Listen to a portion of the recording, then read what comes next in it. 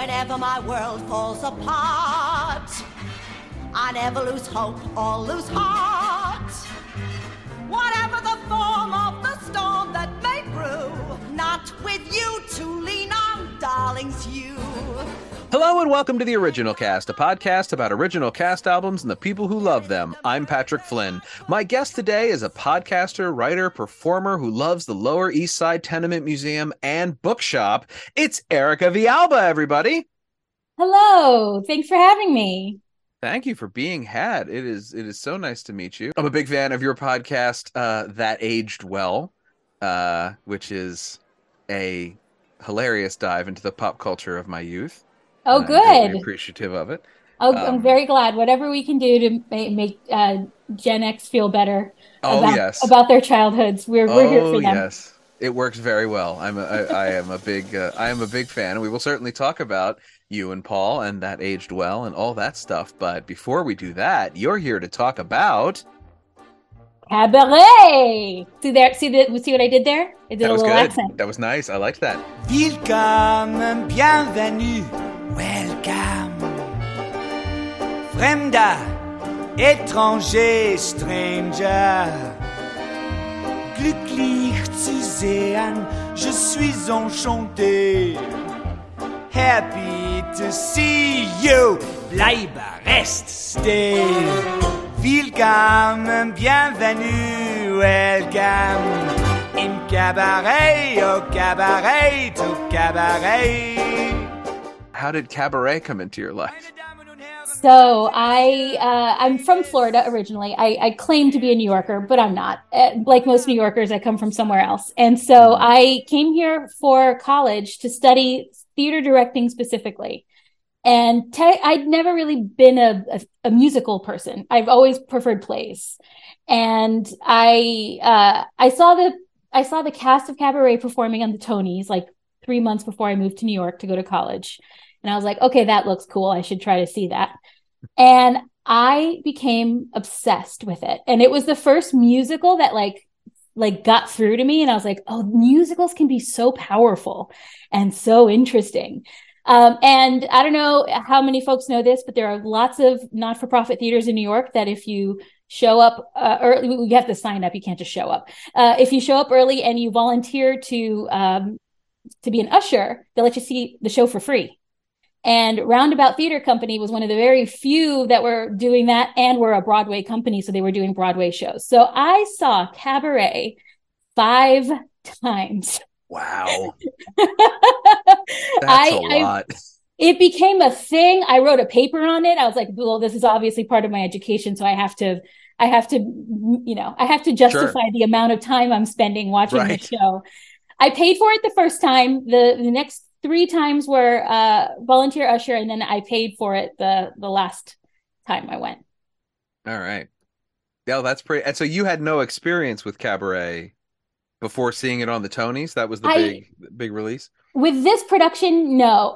But I had seen the movie. I saw the movie when I was in high school. Ah, okay. Yeah, of course. All right. Of course. And the movie's iconic, great. Yeah. The movie's wonderful. Mm-hmm. The great thing I think about this is specifically we're talking about the 1998 Broadway production of Cabaret, which was a revival of a 1993 show from London, but that's a whole other thing. And it's different enough from the movie that it almost feels like you're watching 2 separate stories, I think. Like some of the beats are the same, but for the most part, a lot of it is they've changed stuff. Yeah, Cabaret is interesting in its development that way because the changes from the original Broadway production, which, opened in 1965 and was revolutionary. I don't want to say it wasn't, but it was a much more typical musical than the movie, which comes out in 1972 and wins Oscars and is a huge success. And then what Sam Mendes does in the 1990s is a sort of amalgamation and also reinvention of those two things. So Cabaret went through this big 30-year metamorphosis where it's very recognizable. It's not like, oh my God, it's a totally unrecognizable show. But some songs that were cut from the original Cabaret would really surprise you if you've never listened to that cast album before. With the telephone song, which is like feels like it's from another planet. If all you know is the '98 revival recording, like that The song will just dark. blow your mind. Yeah. Hello? Hello. Hello. Table 7, calling number 3. How are you, handsome? You mean me? They can see you. Can you see us? Would you like to have a dance? Don't get it when the music's hot. Maybe we can talk it over, yeah. Oh, of course, why not? I feel like the '98 revival took a lot from the Fosse film, right? Like the Fosse was like, let's make this like, what's the word? Impressionistic, I suppose. That's or something expressionistic. That's the word. Expressionistic. That is a better word. Yeah.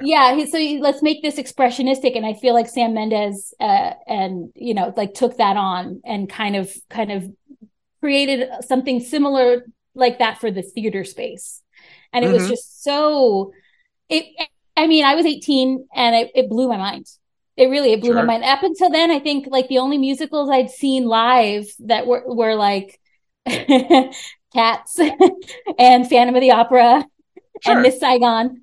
Fabulous, like great in their own ways, like wonderful musicals. I'm not digging on them, but they weren't my jam, and this was my jam.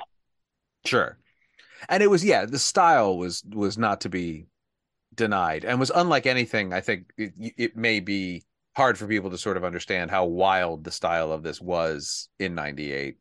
Unlike anything you could see on Broadway at the time. I remember that Tony's performance. It was like that year, the Tonys, all the nominees had, as they always do, their performances. The only other one I remember, though, was Ragtime, which I also did see. And if you look at the two of them together, it's like one is from a different planet than the other one. Yeah, very true. Very, very true. I mean, the other shows that were out this year, I mean, it is kind of a great, in some ways it's a great year because you have, Lion King, which is still running, obviously. Oh, right. Also, which won Best Musical that year. Ragtime, as you said, Sideshow, which, while not a hit, was a very interesting and inventive piece of theater. And then also The Scarlet Pimpernel, which was also a show. But one we've done twice on this podcast. It keeps coming up. The people love Frank Wildhorn, man. He's definitely a human being. But this one, so Natasha Richardson won a Tony, Alan Cumming won a Tony. What did Sam Mendes win a Tony?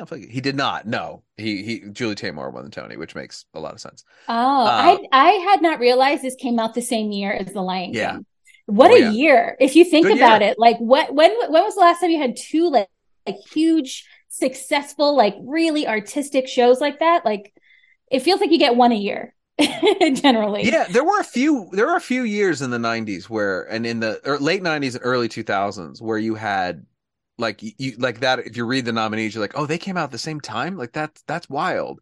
I mean, in 2003, we had Avenue Q, Wicked, and Carolina Change all in the same season. Which, true. Should we be so lucky in this life? And the show that won surprised everybody. But it is that.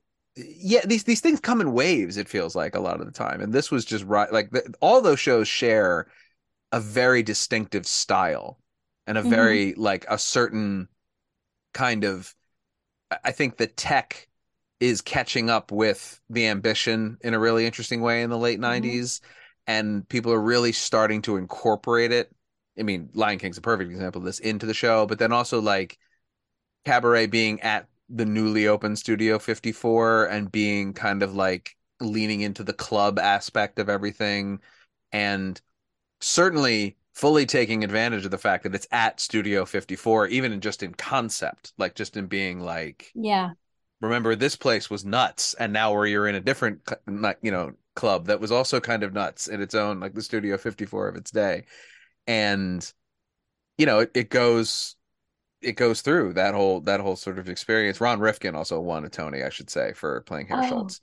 Of course. I remember Dennis O'Hare was really good. Michelle Polk. I just remember everyone being it's a stacked cast. It's a really stacked cast. Yeah. I was thinking also it would, like when you were saying the 90s were sort of, what it reminds me of too, and taking it back to film, like the auteurism of the 90s, of like maybe the indie film late 90s thing. Yeah, absolutely. Yeah, I wonder if that was informing theater at the time too, and they were like, let's give like interesting directors space to Sure. do, and not automatically say no, and not say it's not commercial, and just kind of, because that seems to be like, that's what I was thinking those shows all had in common, is there's a certain like auteurism to them, you know? Sure. It's Absolutely. kind of, I really never thought about that until this conversation, but I was like, oh wow, the late 90s theater is legit.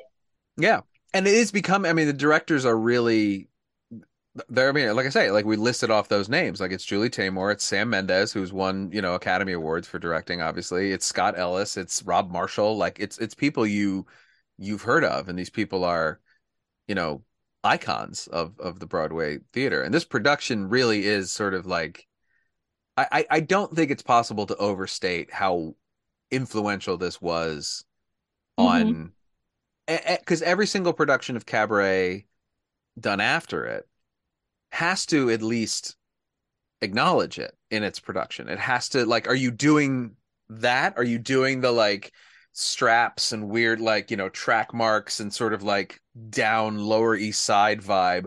Or are you not? And if you're not, like, what are you doing? It's like that's, you have to kind of pay respects to it. I saw it down here in DC at Olney Theater with the great Al Silber and Mason Alexander Park as the MC, and it was a production that was sort of leaning a lot more design wise into the film, but in moments would very much track to the 98 production, in specifically in the MC's numbers. I really felt that influence kind of coming through in the design and in the orchestra and stuff like that. It's just it takes over everything, and you can't ignore it. So that's, I think, iconic. I think we can call that iconic safely. It's iconic. So what's interesting too is I said I've seen it 5 times. I've seen 4 different Sallys, but Alan Cumming. Wow. I saw Alan Cumming every single time. Yeah. Like that, it was almost as though, because I saw it in the 2014 when they revived the revival again, and when they mounted it again, and it was like Emma Stone and Michelle Williams were the Sallys that I saw then. But it's like, it doesn't work without Alan Cumming. Like this particular production, like, I mean, I shouldn't say that because I didn't see anyone else. Maybe Neil Patrick Harris was amazing. Like maybe I'm wrong.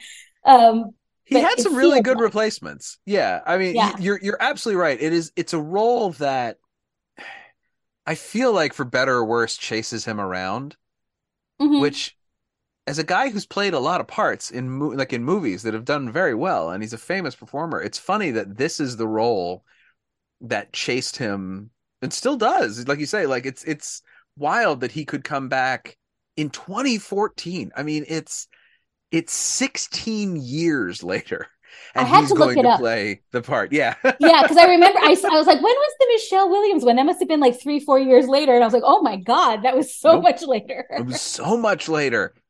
And it's a part that is generally associated with young performers.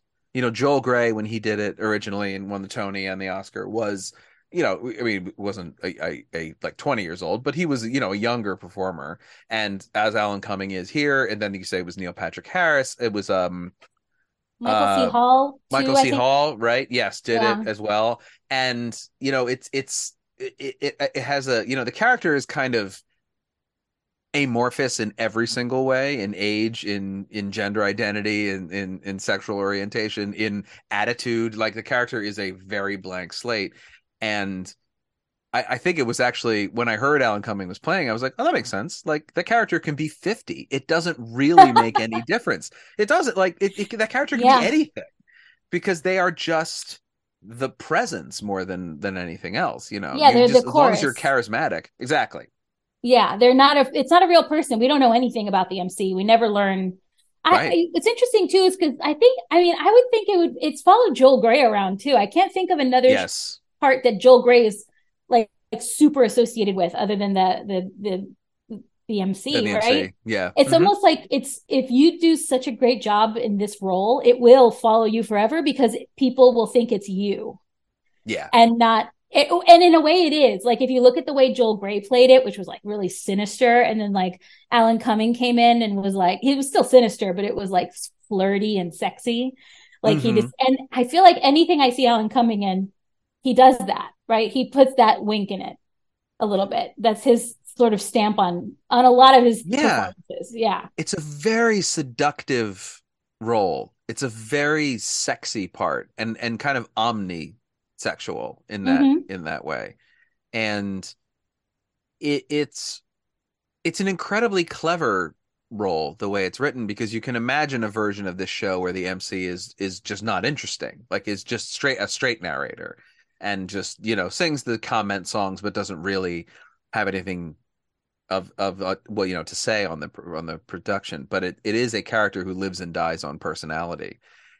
I And think in the original production, he was billed sixth or something. yeah, I read that somewhere. absolutely. He was billed like fifth or sixth, and I was like, "Oh my god!" Like Yeah. that would not happen today. No, it's the star of the show. Now it's the Mhm. top. Like it's the absolute top billing. But I mean, I think that is owed to Joel Grey. I mean, Joel Grey, from what is the reviews of the original say and the film, like really stole the show in a very, very real way. And it's a very well written part, but he also kind of like took it with both hands, and I think like Yeah, didn't let it go. yeah. I He had think the original Sally was also not very interesting. No, like no, I don't remember also the actress's name, and I'm not going to name check her because I just dissed her. But right. like, but like, I feel like that gave him an opportunity to like kind of Well, be the most yeah. interesting thing on the stage. So how was Natasha Richardson as Sally? So I think I told you I saw Natasha Richardson, and I realized like yesterday I was Oh, that it wrong. maybe isn't. Oh, I okay. never saw Natasha Richardson. I Oh, swore wow. up and down I had, and I think it's because I associate her with the role, and she's the person I listened to. I Hmm. saw it. I started it with Jennifer Jason Leigh. I I was saw gonna say, Jennifer Jason yeah. Leigh. I saw Mary McCormick twice.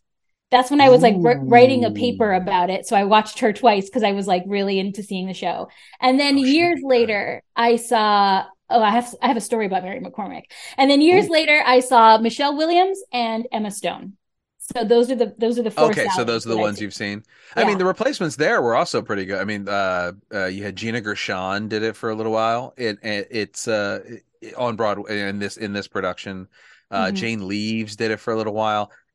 It's a I mean, this it's also worth noting, I think, at this point, this revival the original was a hit. It ran for over 1,000 performances in the 60s. It was a very influential show, um, and had this sort of iconic opening that is mimicked in the movie of the mirror instead of the curtain, which was like Hal Prince's biggest contribution to the show, it seems, sort of legacy speaking. But it ran for a long time for then, but this revival ran for 6 years. It ran for twice as long as the original production, more than twice as long, and that's remarkable. Like that's Chicago, you know what I mean? Another, Yeah. obviously Kander and Ebb property.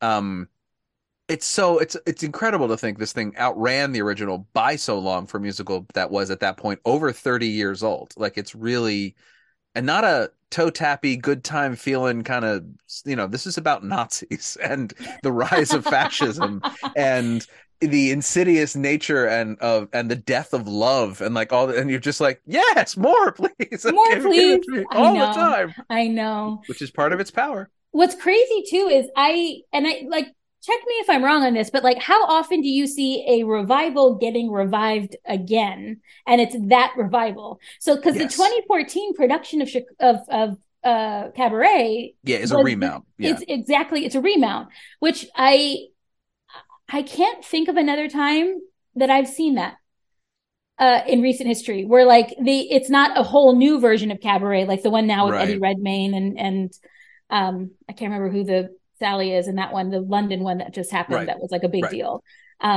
Jessie Buckley, that's who that Jesse was. Buckley. Right. Yeah. Hmm. And which is apparently just a different production completely of Cabaret. To remount to remount something 14 years later, the exact production on Broadway, I don't know that that's a revival, right? Because it doesn't like Cats maybe, I guess. Um, They did that with Cat, but it wasn't this. It but was the same it wasn't production. this well because it was the Cats remount was, but it was of the original. Like what you're talking about that's so interesting is it's a revival of a revival. It's not a like you say, most revivals are reimaginings of the original, or they're homages to the original, or they just go straight at it. Yeah. But this is that was the 2014 production was a revival of the revival that had closed 10 years before. So it sort of would be like if Chicago, the current running production of Chicago, closed, and then in 10 years they reopened it. They did that Chicago again, because the new Chicago is different than the original production. And they got BB Newirth to star in it. To star in it, like again. Literally, Exactly right. you'd get the star of the first one to do it again. Yes, and then you would have this, because they even used the same poster. Like, it's not even like they didn't. They were like, no, it's the one you liked, the one you were like, oh, I wish I'd seen that. Well, here it is. Like, come see it. Here it is with Academy Award nominee Michelle Williams. Michelle Williams. And but I wanted to ask you about the reason I asked about Sally Bowles and is I think that while the MC is like one of the most well-written characters ever, in terms of like giving a performer license, you know what I mean? Like, there's no depth there, but you could fill it in. And the supporting characters are pretty good in this show in terms of, they have arcs, they have journey, all that stuff. I think that Sally and Cliff are just about two of the most boring people in the American musical theater. And that's good while you're watching the show. Like, it works in the context of the show. Cliff is very much a blank slate because he's our listener. He's absorbing everything. Yeah. And Sally is trying to be interesting, which is an interesting thing for a character. Like, it's hard to play. Very hard to play. And that was why I asked how like Natasha Richardson was, who won her Tony for it. And obviously Liza Minnelli won an Oscar for this role. It's a tough skate. Like, it's not. You sing some great tunes, but the book scenes in this are just like, to make her somebody you care about is really, really difficult, I think, because she's not great. Yeah, who nailed it right away for me was that part of it was Michelle Williams, of all the Sallys I've seen, because it was almost like she was in a different production from everyone else. Mm-hmm. Like I don't know, like if you've seen it, but if let's take like Natasha Richardson or Jennifer Jason Leigh, they're in this sort of like very expressionistic, like I said before, kind of like Brechtian production of Cabaret. Mm-hmm. And Michelle Williams came in and did a straightforward, like I am here to break your heart into performance. And it was the strangest thing because it didn't fit with the rest of the show. When I saw her, I was like, oh, okay, I'd love to see her version of Cabaret. I'd love to see the production she's doing right now, but she is not in the same show as anyone else on stage. I feel like she decided she was going to take that role and make it something that was like as empathetic as possible. And it's so hard to do. Yeah. So it felt intentional, that choice, that she was sort of like, going she's in a different direction. Really good actor. So I'm going to assume yes. If it was someone else, I might be like, no, but I feel like it was intentional on her part. And like, and that's what she can bring, right? She has this like extreme vulnerability that she often plays, that she goes to that well a lot. And so, and she's really good at it. So yeah, but you're absolutely right. The character of Sally is like this, you have to like skate this line of, you have to keep everyone at a distance, but try to lure them in at the same time. Yeah. It's very difficult. I really wish I'd seen Natasha Richardson. Because I think this production also, what it did was it's intentionally, because it cast women who really can't sing. Like, they're not singers. None of these women are singers. Right. Emma Stone kind of was a singer, but she was the only one. And if you go to like the 1993 version, Jane Herrick's not, she can sing, but that's not what she's doing. Like, if you watch the videos online of it, she's not singing well, and that's intentional. And it's because they wanted to focus, I think, so much more on the performance and less on the big splashy Liza Minnelli-ness of the role, and like make it more of a real difficult performance as opposed to like a fun song and dance show. Well, the problem with Liza in the role is that Sally, at least in my estimation, is not supposed to be good at her job. She's performing in this little club in Berlin, riding largely on the fact that she's British, or American in the movie, obviously. Do we think that's because she couldn't do a British accent? 1,000%. There's no reason to cast Michael York as Cliff. If you're like, no, they're going to be British, it's fine. No, now we're going to make Cliff British and she's American, and that's fine. Like we'll figure it out that way. Because yeah, 1,000% she couldn't do the accent. I don't want to see her try. I don't want to see her try to do the accent. It's but she's coasting on that, and she's good enough, and that's fine. For her to be the star of this little club, and so casting people who can't. It's the problem with having Liza in the role is that Liza sings the shit out of it. So like, what are you gonna? Liza's Liza. She's great. Like we can't tamp that down. So, but I think it's the right choice to cast performers who can carry a tune, but aren't. I don't want to see Sutton Foster play Sally Bowles. You know what I mean? I don't want to see that level of I don't want to see those pipes in that part. I want to see that would be the most cheerful Sally Bowles of all time. It would be. Just a happy-go-lucky Sally Bowles. She is kind of happy-go-lucky. She's kind of, she's Millie on drugs a little bit. Like she's Millie in denial, probably would be, if you take Millie out of the 20s American, put her in 30s Berlin, she might end up like oh my God, it's the same character. Pretty much, yeah. Same haircut. So, I mean, similar outfits. Definitely. Similar philosophies on life, I think. Wow, we just it's a major breakthrough I think we had here. I think we've really done some good in the world. I can't wait for the person who listens to this and is like, I'm mounting a thoroughly modern Millie Cabaret mashup show. In rep. We'll do it in rep. Yeah, like the first it'll be like Into the Woods, where the first act is thoroughly modern Millie, and then you cut after an intermission and you're just the second act is same woman is in Berlin in like the 30s. That's the alternate, because when she finds out, when she thinks that what's his name is cheating on or is being unfaithful to her, she flees to Berlin and sets up in a cab. She doesn't go to work and sing Forget About the Boy. She flies to Berlin and sings Mein Herr instead. That would be pretty. It's choice. It's a bold choice for a character to make. If anyone I respect them both. If anyone here wants to pay me a lot of money to mount that, I will do it. I will do it.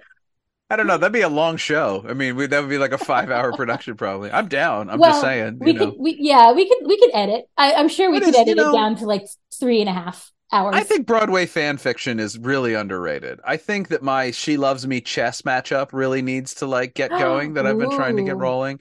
I think there are more shows that are like connected than we think there are in this world. Fiddler on the Roof and Rags. We can get there. We can do these things. These things are, very I don't know similar. Rags.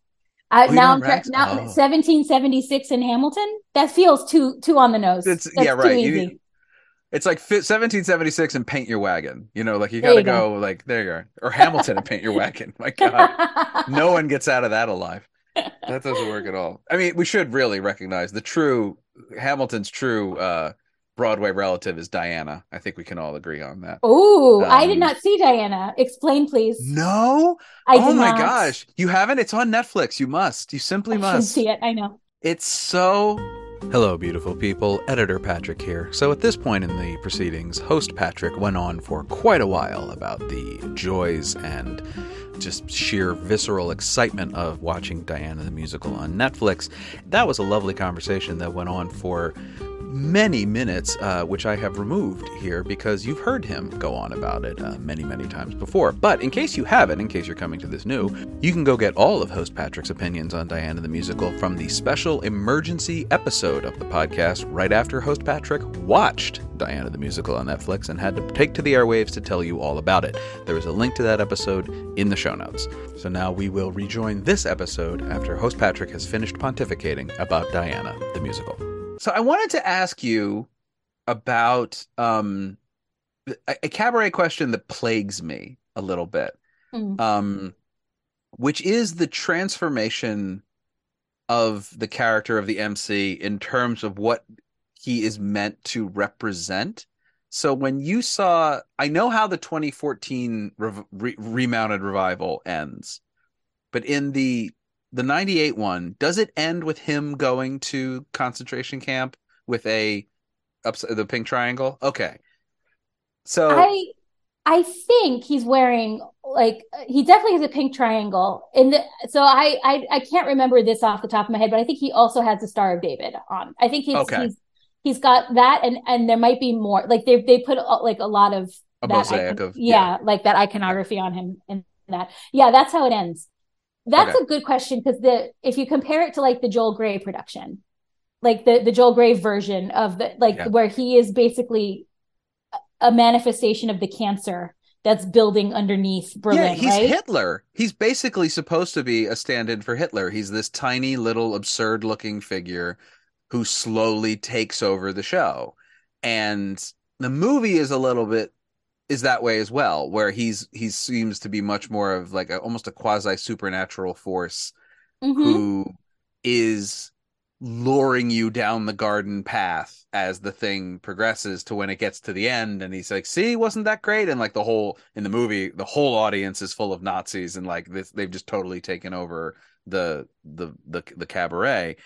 But in yeah, so in the 98 and the 2014 and also in the productions I've seen subsequently, the MC is becomes as the show goes on more of a character and even gets the song I Don't Care Much as an actual like not a detached, cabaret number like Two Ladies or If You Could See Her How I See Her, all those. It's like an actual musical theater moment. I don't care much. Go stay. I don't care very much. I wonder why they chose to do that. I think Yeah. possibly to implicate everyone. Like Hmm. no one is going to escape from this. No, well, Dennis O'Hare's character is. I can't remember the character's name now, but he'll get out of this fine. But like, because he's an actual Nazi. I was gonna say he's a bad guy, right? Yeah, Hang on. he's the bad guy. Like, but other than him, and he's Right. and like no one's gonna escape from this. Like Hmm. everyone's gonna be damaged. Even this like ethereal being that doesn't seem to exist in reality, right? That like lives in Mm-hmm. he's a ghost in the cabaret essentially. Like you don't see him, at Right. his house making tea or whatever at any point. Um, that's my theory is that like because you're asked to identify with him so much and you're asked to, not identify but it's like I guess yeah identify with him because he is this sort of blank slate Hmm. that when he becomes a victim at the end it kind of reflects back on you of like Hmm. if you are apathetic to what is happening you are part of the problem and also you are going to be victimized by the problem. Sure. um I guess that's who knows. I wish I could ask Sam Mendes like why Yeah, they chose to do that.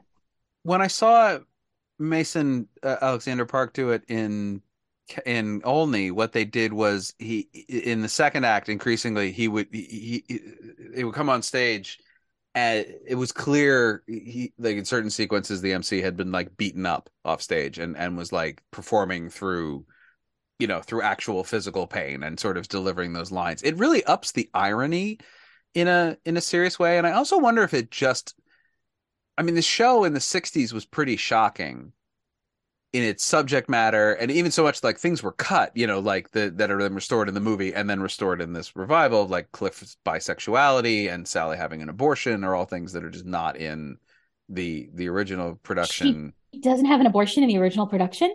Like she may have it. That's a good question. That one I don't know if it was cut or if it was just downplayed or sort of hinted I at more. I Um, mean, that's a big plot point. Yeah, that must have been. That's probably still in there in the original, but it was sort of but again, that was shocking in the mid Yeah. 60s. And in 1998, the MTV generation needs something a little more intense. And I Mhm. think so part of it might have been it's also the thing though when you do a revival and everyone's seen the show, how do you still surprise them? How do you still Mhm. surprise the audience? And it's textually all there. Like it's not there's nothing about the MC that makes you go it has to be Hitler, or it has to be in either direction. He can be either. It is, he's all things to all people. And I think that it is that thing of like just making him more sympathetic. Like you say, one of us, instead of above us, he is one of us, and he's stuck. And then delivering those final like lines from, wearing the prison garb is a pretty intense like condemnation and statement in that way about the rise of fascism in Germany. Again, what the show is about, the rise of fascism. Fascism in Germany. Such a fun time. Oh, it is. It's interesting, the way, if I remember correctly too, the way it's performed.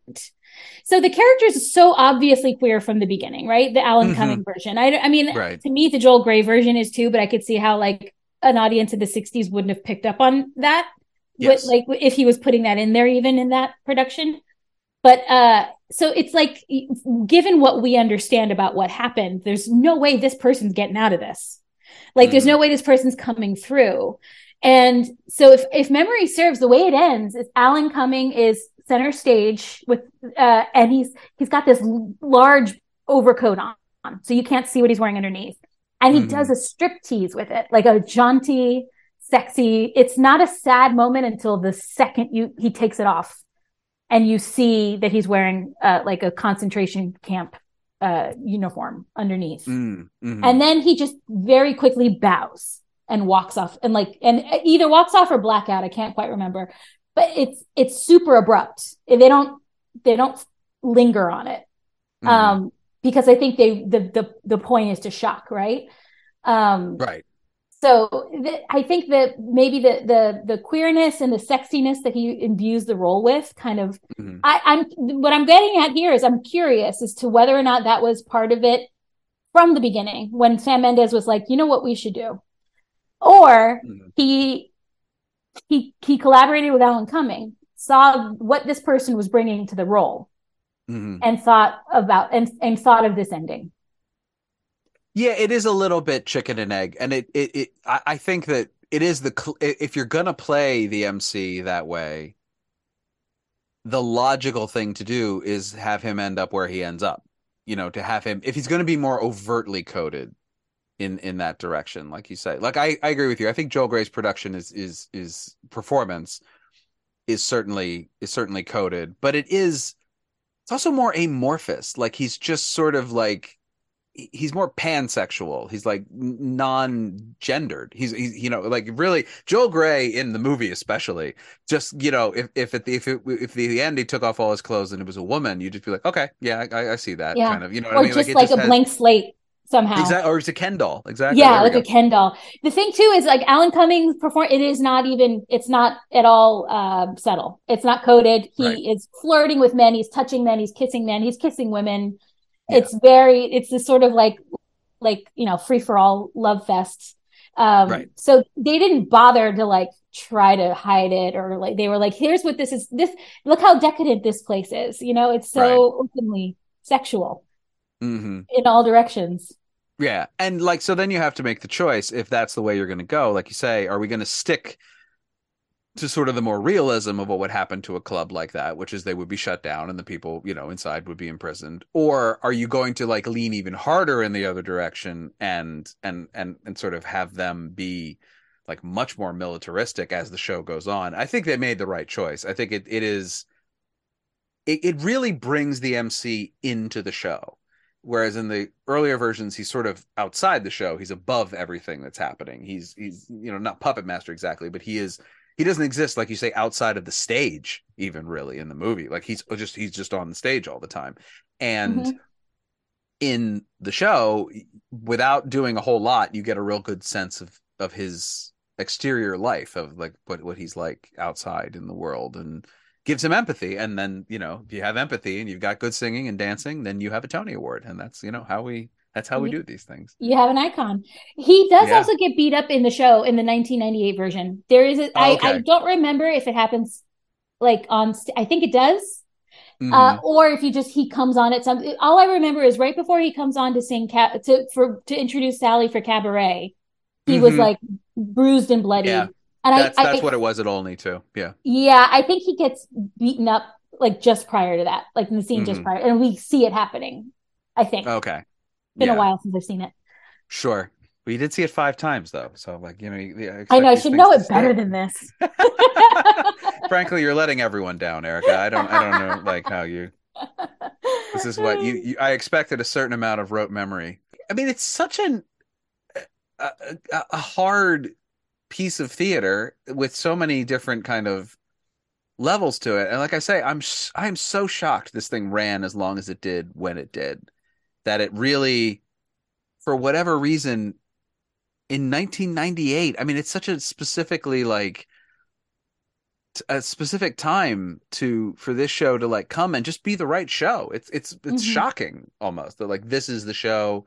It's a revival of Cabaret. Like I say, 30 some odd years after the original, it just slaps It in the really right does. production. Yeah, I think there's it something does too it. about it being so queer, so openly queer, which maybe, Hmm. I mean, there had like Rent obviously existed before this version on Broadway, Right, right? This production. right. So it's not like it's the first show or even the second or third show, but there's something about the like the unapologetic queerness of it Hmm. that feels probably felt somewhat revolutionary at the time Sure. too. You know, like Yeah.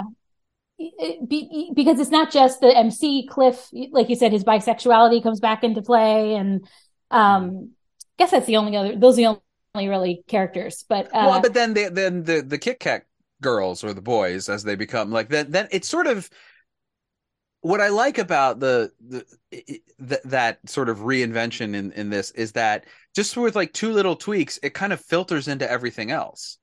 You know what I mhm. mean? Where characters sort of are unexpectedly uh queer and you're sort of like, oh, then that means whoever. Like it just sort of opens it up to the world, be like Yeah, any of these people. It brings it all into the fore because we have so little information on everybody. When you learn a little secret about somebody over here, you kind of go, well, I guess that could apply to all these people, couldn't it? Like any of these people. I don't know anything about all these people. yeah. And two ladies in this version, it's a man and a Mm, woman. It's not two right. women. Things like that where they're just being tongue in cheek about it, but also Mm, it just casually, you know, just casually gay and casually queer, and it's very hmm cool.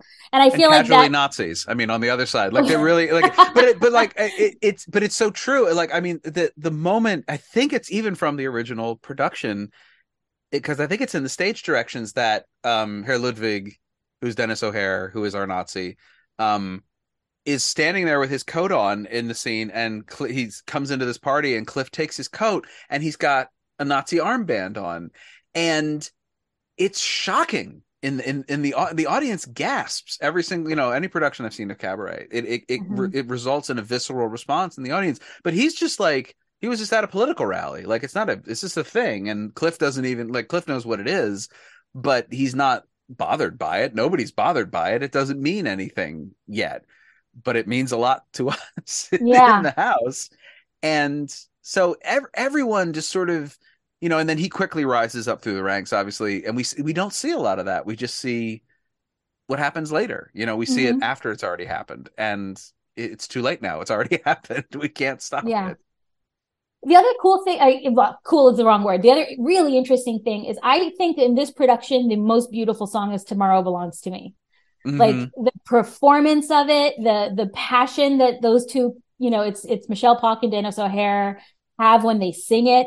Like for this production, they cast very good singers for these two specific roles, right? Hmm. And it's this like, nationalistic anthem.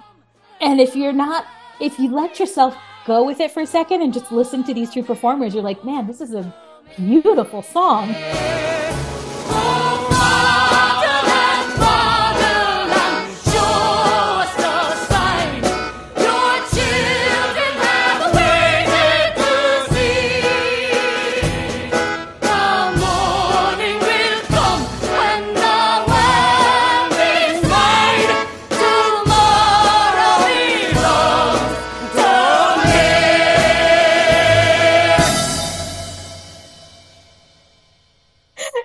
Until you take a moment back, you take a step back and you realize like what it is you're getting swept up in.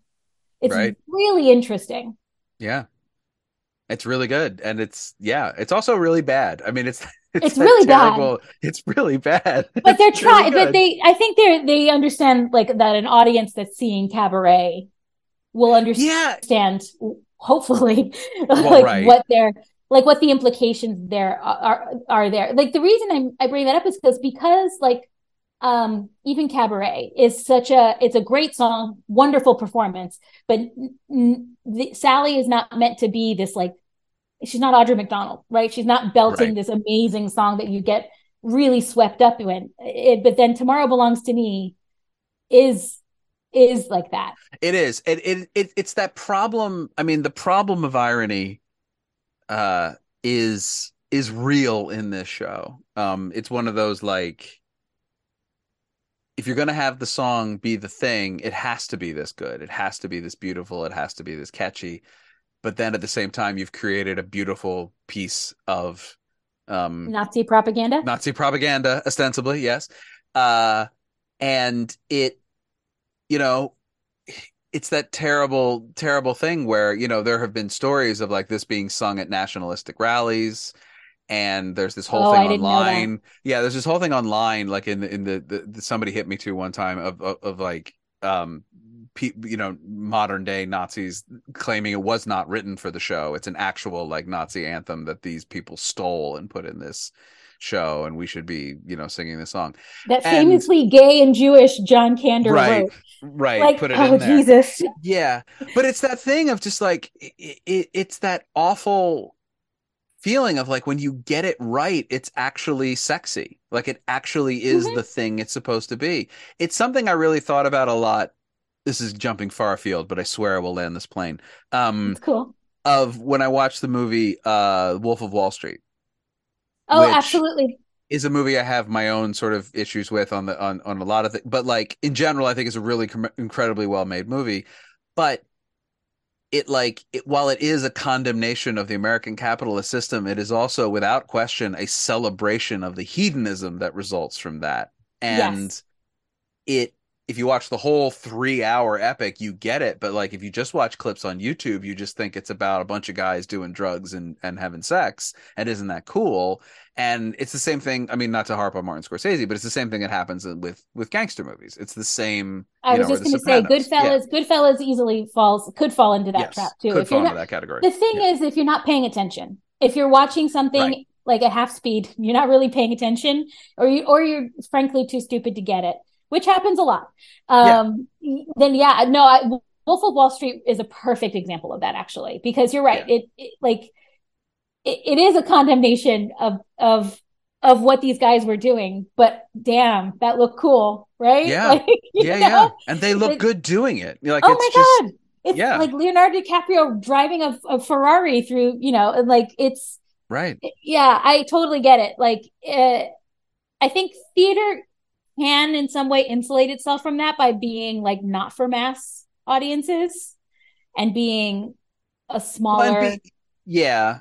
And um being unstoppable. I mean, it's a performance, obviously, like it's happening right in front of you. It's not like a movie you can stop and pause and rewind. But then we do have the cast album. And like, what is that, where I does that wonder, get us? that is super interesting that you said that so is it Tomorrow Belongs to Me that has been played in like nationalist rallies? As Because I understand it, yes. that is interesting. I'm now like quickly Googling to make sure that I'm not making an idiot of myself. But No, I believe you actually. And the thing too is the song, if you took it out of this show and put it in I can't think of a show, but any other show that's about like a coming of age, then it also yes. like it's not specifically about Germany in the 30s. It doesn't say the word Nazi, it does say fatherland, but it doesn't say Hitler at any point. It's just this sort of like rallying cry of a song. So it's curious to me that people would take it out of context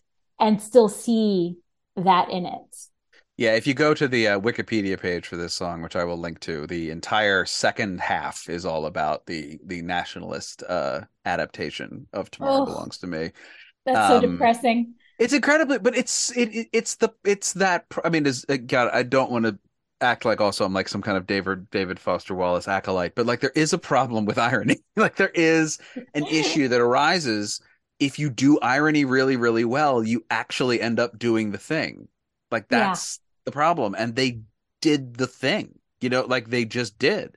And I don't think they made a mistake. I think they did the right thing, but we have this problem now. You know what I mean? Like you have this sort of issue where you're giving aid and comfort to the enemy, even if that's not what you intended to, when what you intended was the exact opposite. So I have so many, like, I don't have an answer. It's also one of those terrible things where like, I have a lot of questions. I have no answer. I don't know what the right answer is because, Yeah.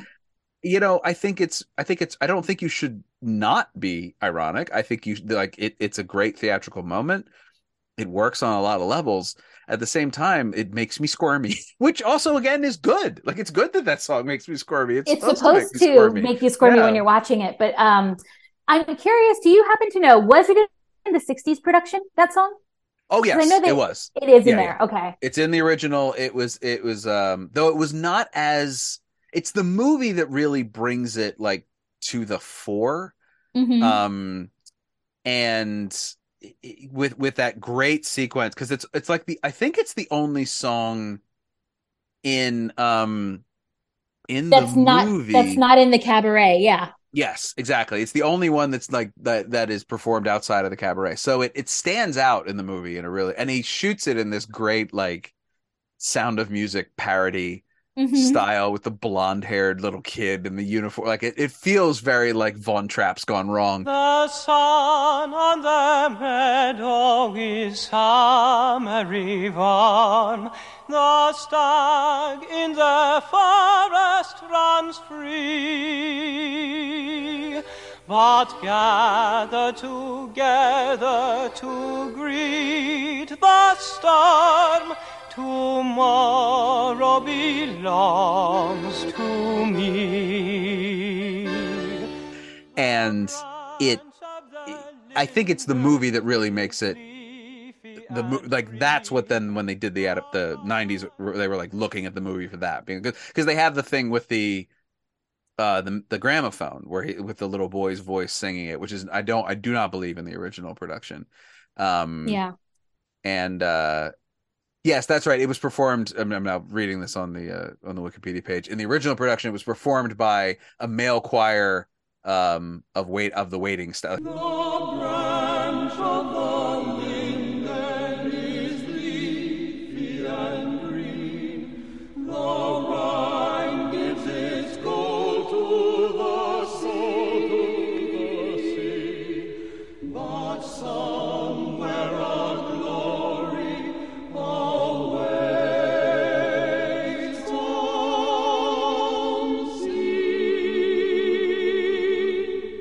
Tomorrow belongs to me. So this was written in the 60s, I presume, right? Yeah. The original production. So we're just after World War II. I would have to imagine like any indication that someone is a Nazi would be extremely frowned upon, right? In our society at that time.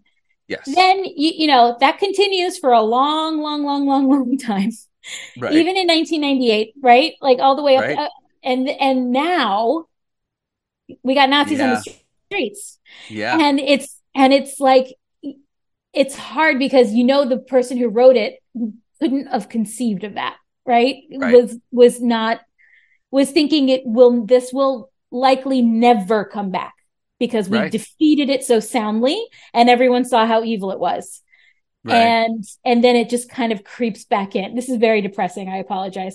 What a depressing conversation. I thought I was just here to dish about which actresses were good and which ones were bad. Well, I think hang on. We're going to get to that in 1 second. But I do. But it's almost like society at large has gotten worse, and like it's hard because I'm not even sure it's ironic in the 90s. I think it's a fairly straightforward, like the audience is aware that this is terrible. Right. But I think it's still but I think the irony comes more from the fact that they're singing a really good song. Like what I mean by that is like the Nazi song isn't a bad song. It isn't off. Like there's a version of this show where the Nazi song is like out of pitch and it's really horrible to listen to and it Yeah. doesn't go. And that's not what this show is. This is a show about, seduction and theatricality and how you have to be careful about these things. So, of course, the Nazi Yeah. song is a good song. Like it's a very well written tune. And also wisely doesn't talk about, it's just nationalistic, like you say. It doesn't have direct National Socialist connections. It is just general, really nationalistic sounding. And they sing about the Rhine and they sing about the stuff that Mhm. all the imagery in it works really well. And that's another clever piece of it, that it's very, like you say, it's detached from specifics, so it can kind of float throughout the entire Yeah. thing. Yeah. It's a hard thing because I think when you create art, you probably aren't thinking 50 years ahead. Sure. You have absolutely no way of knowing how something will be reinterpreted and reinterpreted. And Yeah. so I keep I keep thinking back to like the person who wrote it in 1960. Mm-hmm. I'm making that date up. I don't know when, but But around then, certainly, yeah. around then, right? Late 50s, Mhm. early 60s would have Yeah. just not ever conceived of that, probably. They were Um, just trying to write a show. I mean, this is like when they wrote that song, they probably didn't even know if the show was going to get put up. So like forget, you know, yeah, legacy. They're just trying to eat, I think, at yeah. that point. So yeah. It's tough, but I do, yeah. Okay, we're going to abandon this line of thought because we don't have any answers. We only have questions, but I do want to ask you about Mary McCormick. Is that a story you could tell on the air, or is that an Yeah, okay? Tell that's me a about great Mary one, actually. McCormick. So, of all the women I've seen play Sally Bowles, she's the least famous, right? I would say that's a Sure. fair assessment, right? She's Certainly at the Jennifer. time. Yeah, she's more famous now than she was then, I would think. Yeah, I mean Jennifer Jason Leigh, Yeah. Emma Stone, obviously, and Michelle Williams. But so I saw her twice. So I Okay. saw her. I think her second performance, first or second performance, Oh, wow. really early on in the run.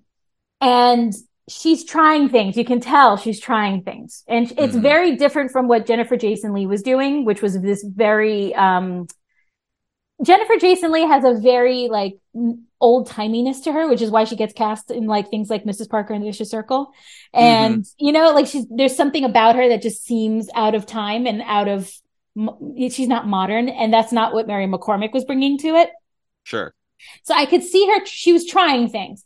And one thing she tried that I thought was super interesting was Cliff asks her at one point, like, so where are you from? Like, what's your, he's just asking her questions about her background. And she has this big, big, broad Mayfair British accent the whole time, right? As they all did, Hmm. right? This, oh, darling, I'm too marvelous, too wonderful. And Right. she just goes, Cliff, don't ask me where I'm from.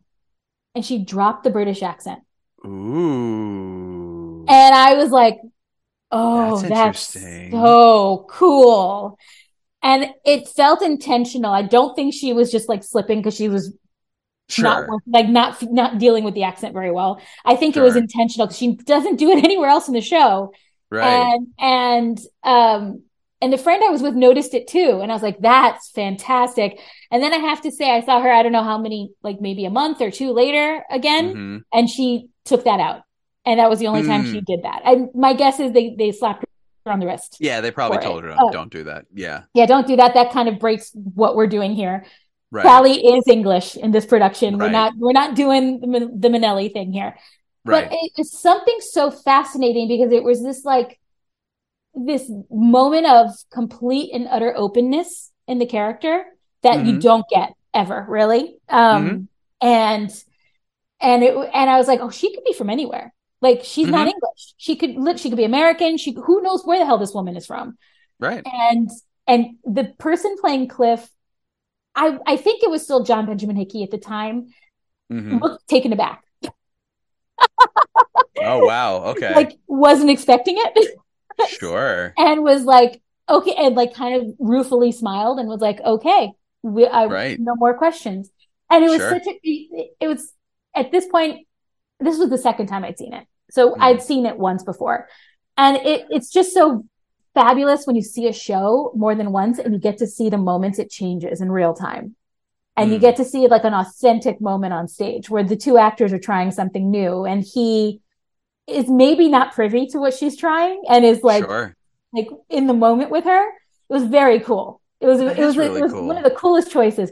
I thought she was very good. I thought Mary McCormick was very solid. I think I may have liked her more than Jennifer Jason Leigh. I have to say, I like Jennifer Jason Leigh too. Everyone was good, baseline good. Sure. It's just they all brought very different things to it, and I felt like Mary McCormick's performance felt the most assured, I guess. Okay. Yeah, like she was brave. She was brave. She was trying things and dropping them when they didn't work. Okay. Yeah, everyone was very good. The Emma Stone brought this kind of like sweetness to the role, which none of the others had, where you really genuinely were like, oh, what a nice girl. I hope nothing bad happens to this nice girl. Right. And I talked about Michelle Williams earlier. It's an interesting role. I think maybe because it's a little underwritten, like you said earlier, it lends itself to just kind of deep interpretation. Yeah, you got to fill in the gaps, and you got to bring yourself to it, and really be that kind of open and weird and scared and vulnerable, but also like self-assured in that kind of live for today sort of way. Yeah. It's the sort of like cunning airhead that sort of Liza Minnelli brings to it that I think is like a stamp on the role, where it's just like, are you as dumb as you sound? No, you're not. Well, maybe you are, actually. I don't quite understand. Like at the end, because when you end with Sally, she ends in such an odd place. Like it's just so like she's tethered. She can't leave. Cliff's trying to get her to go with him to France, and she just will not go in this very like I said, like she can't go. It's not even that she won't go. She can't go. And it's such an odd, it's a very odd scene, very odd moment before she sings Cabaret and before like we get to that finale. She's in like, I don't feel like I understand her. I think I understand her less at the end of the show, which I think is on purpose. I think we're really supposed to just be like, I don't know who you are. I don't know what you do, but man, like you're something. That's for damn sure. God.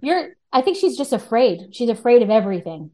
And so she refuses to leave because this is all she knows. And she's sort of successful here. Like she has a place to live. She has a job, she knows what she's doing. She feels safe when she's on stage. I don't know. It's curious. In this production, so the Liza Minnelli version, when she sings Cabaret, there's something like celebratory about it at the end. Yes. This production ends with like Sally singing Cabaret. She has a nervous breakdown almost like halfway through the song and then rallies and brings herself back to performing the song as though she were really performing it for an audience for the first time. And then the lights go down and she throws the microphone. She kicks it away or something. And if you see like the Jane Herrick's version, like on YouTube, she's furious. She just screams the last like 30 seconds of the song. She's not even singing. She's just screaming it. And it's this like really like, I got the impression that after this moment, Sally does leave possibly and go do not with Cliff, not trying to be like a mom to anyone at this point. Right. Like she just is done. Like she's so heartbroken, which is, I think, a way better interpretation than the Liza Minnelli, than the film, which kind of paints her as like loving this too much to leave it. And it's almost a parallel with where Fräulein Schneider is at the end in a very sad and kind of stuck way, where she has to not be with the man she loves, who she understands more than he does, probably because he's willfully not understanding. Like things are going very badly, and I can't sign on to be with you because like it's much more overt. Like Clifford's trying to get Sally out. He's an American. He can flee. He's gonna do all that stuff, and she just won't go. Whereas Herr Schultz almost wants Fräulein Schneider to go to sort of escape with him deeper into this like fantasy, and she just will like she can't. She's very smart. I mean, she's a very, very savvy, intelligent woman, and she knows like this is a bad idea. And it sucks that it's a bad idea. Like, don't get me wrong, but it's a bad idea. And you need to face up to the fact that things are not going well in a very bad way. And, you know, so it's a lot of characters in the show sort of ignoring reality and eventually having to face it. Like, eventually everybody, it catches up with everyone. And it ain't great. I mean, maybe that is the reason for that ending too, then, right? Like everyone is willfully ignoring what, except for Cliff, who sees it and is like, I got to get out of here.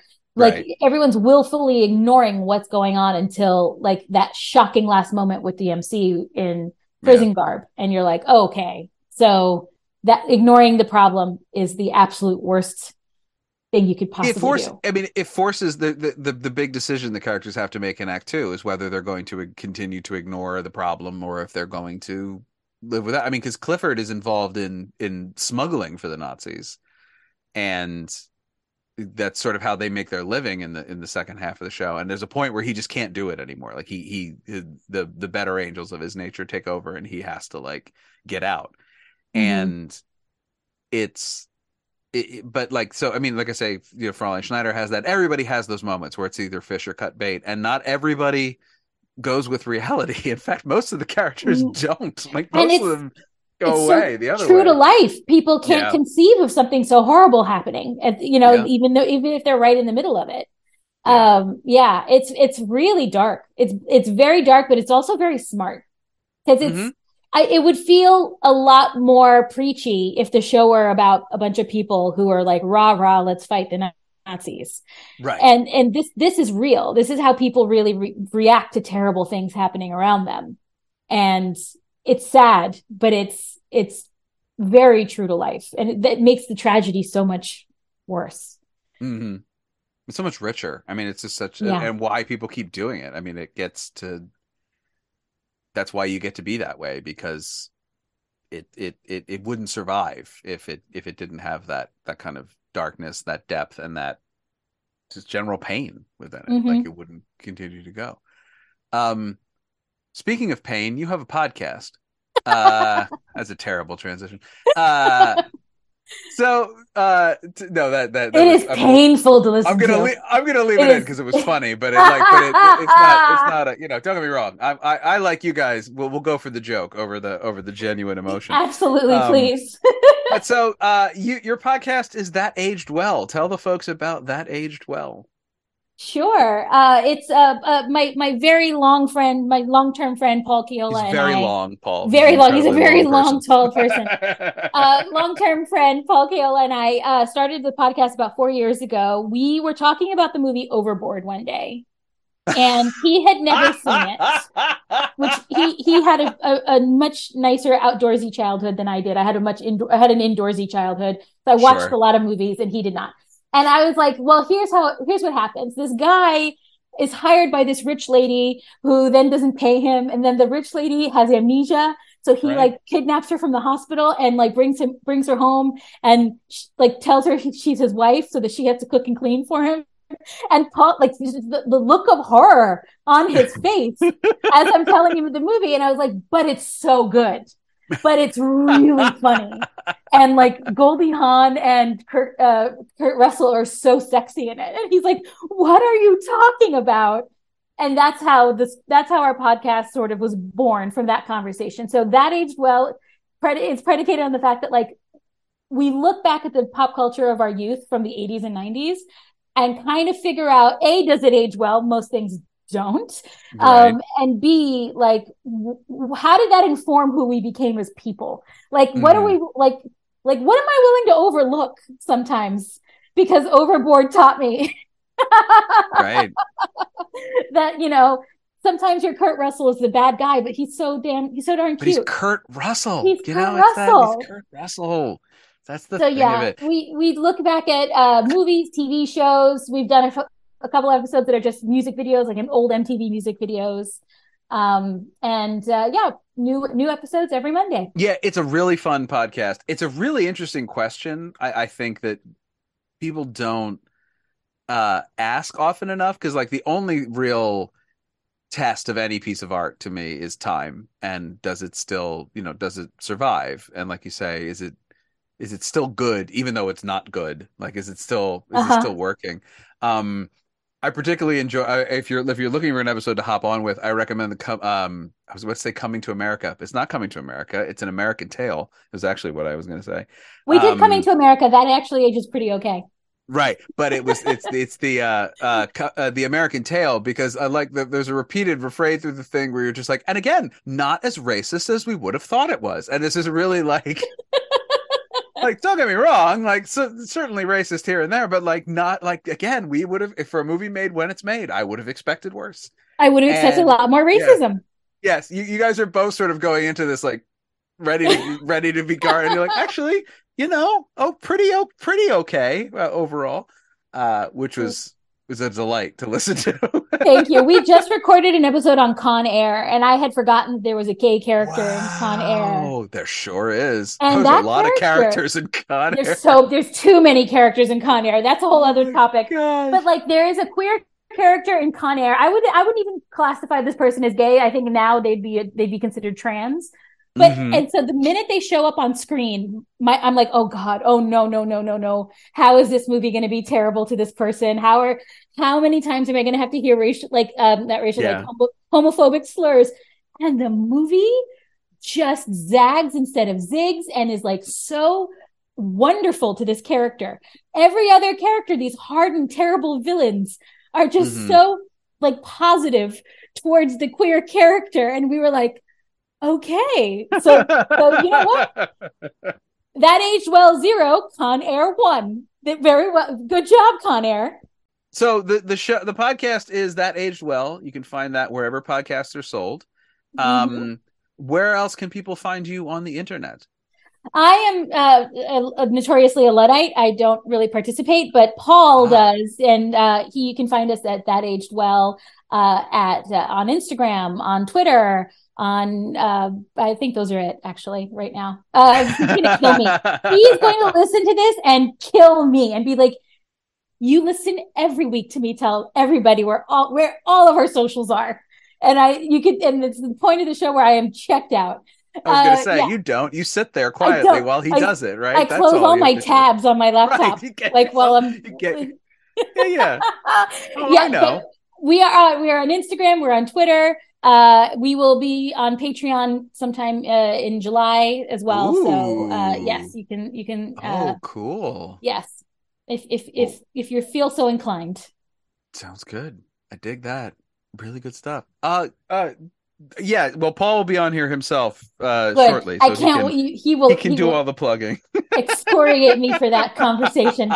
I can't wait to hear it. Well, no, it'll be good because we'll record his episode before your episode comes out. So then you'll get it later in the sort of just by text. Be like, what? We'll keep it rolling. That'd be great. Oh my gosh, Erika, thank you so much. Thank you. This was a pleasure. Maybe this time I'll be lucky. Maybe this time he'll stay. Maybe this time, for the first time, love won't hurry away. He will hold me fast. I'll be home at last. Not a loser anymore, like the last time and the time before. The Original Cast is produced and edited by me, Patrick Flynn. Please rate and review The Original Cast on your podcatcher of choice. It's the easiest way to help other listeners find the show. Go to bit.ly/originalcaststore for Original Cast merchandise like t-shirts, tote bags, and more. Become a patron of The Original Cast at patreon.com/originalcastpod so you can listen to our bonus podcast, The Original Cast at the Movies. On the socials, we're at Original Cast Pod. Special thanks to our social media manager, Bethany Zalecki. Hi, Bethany. Thank you so much. My thanks to Erika Villalba for coming and talking to me. I'm Patrick Flynn. And I can't. I have rehearsal. All the odds are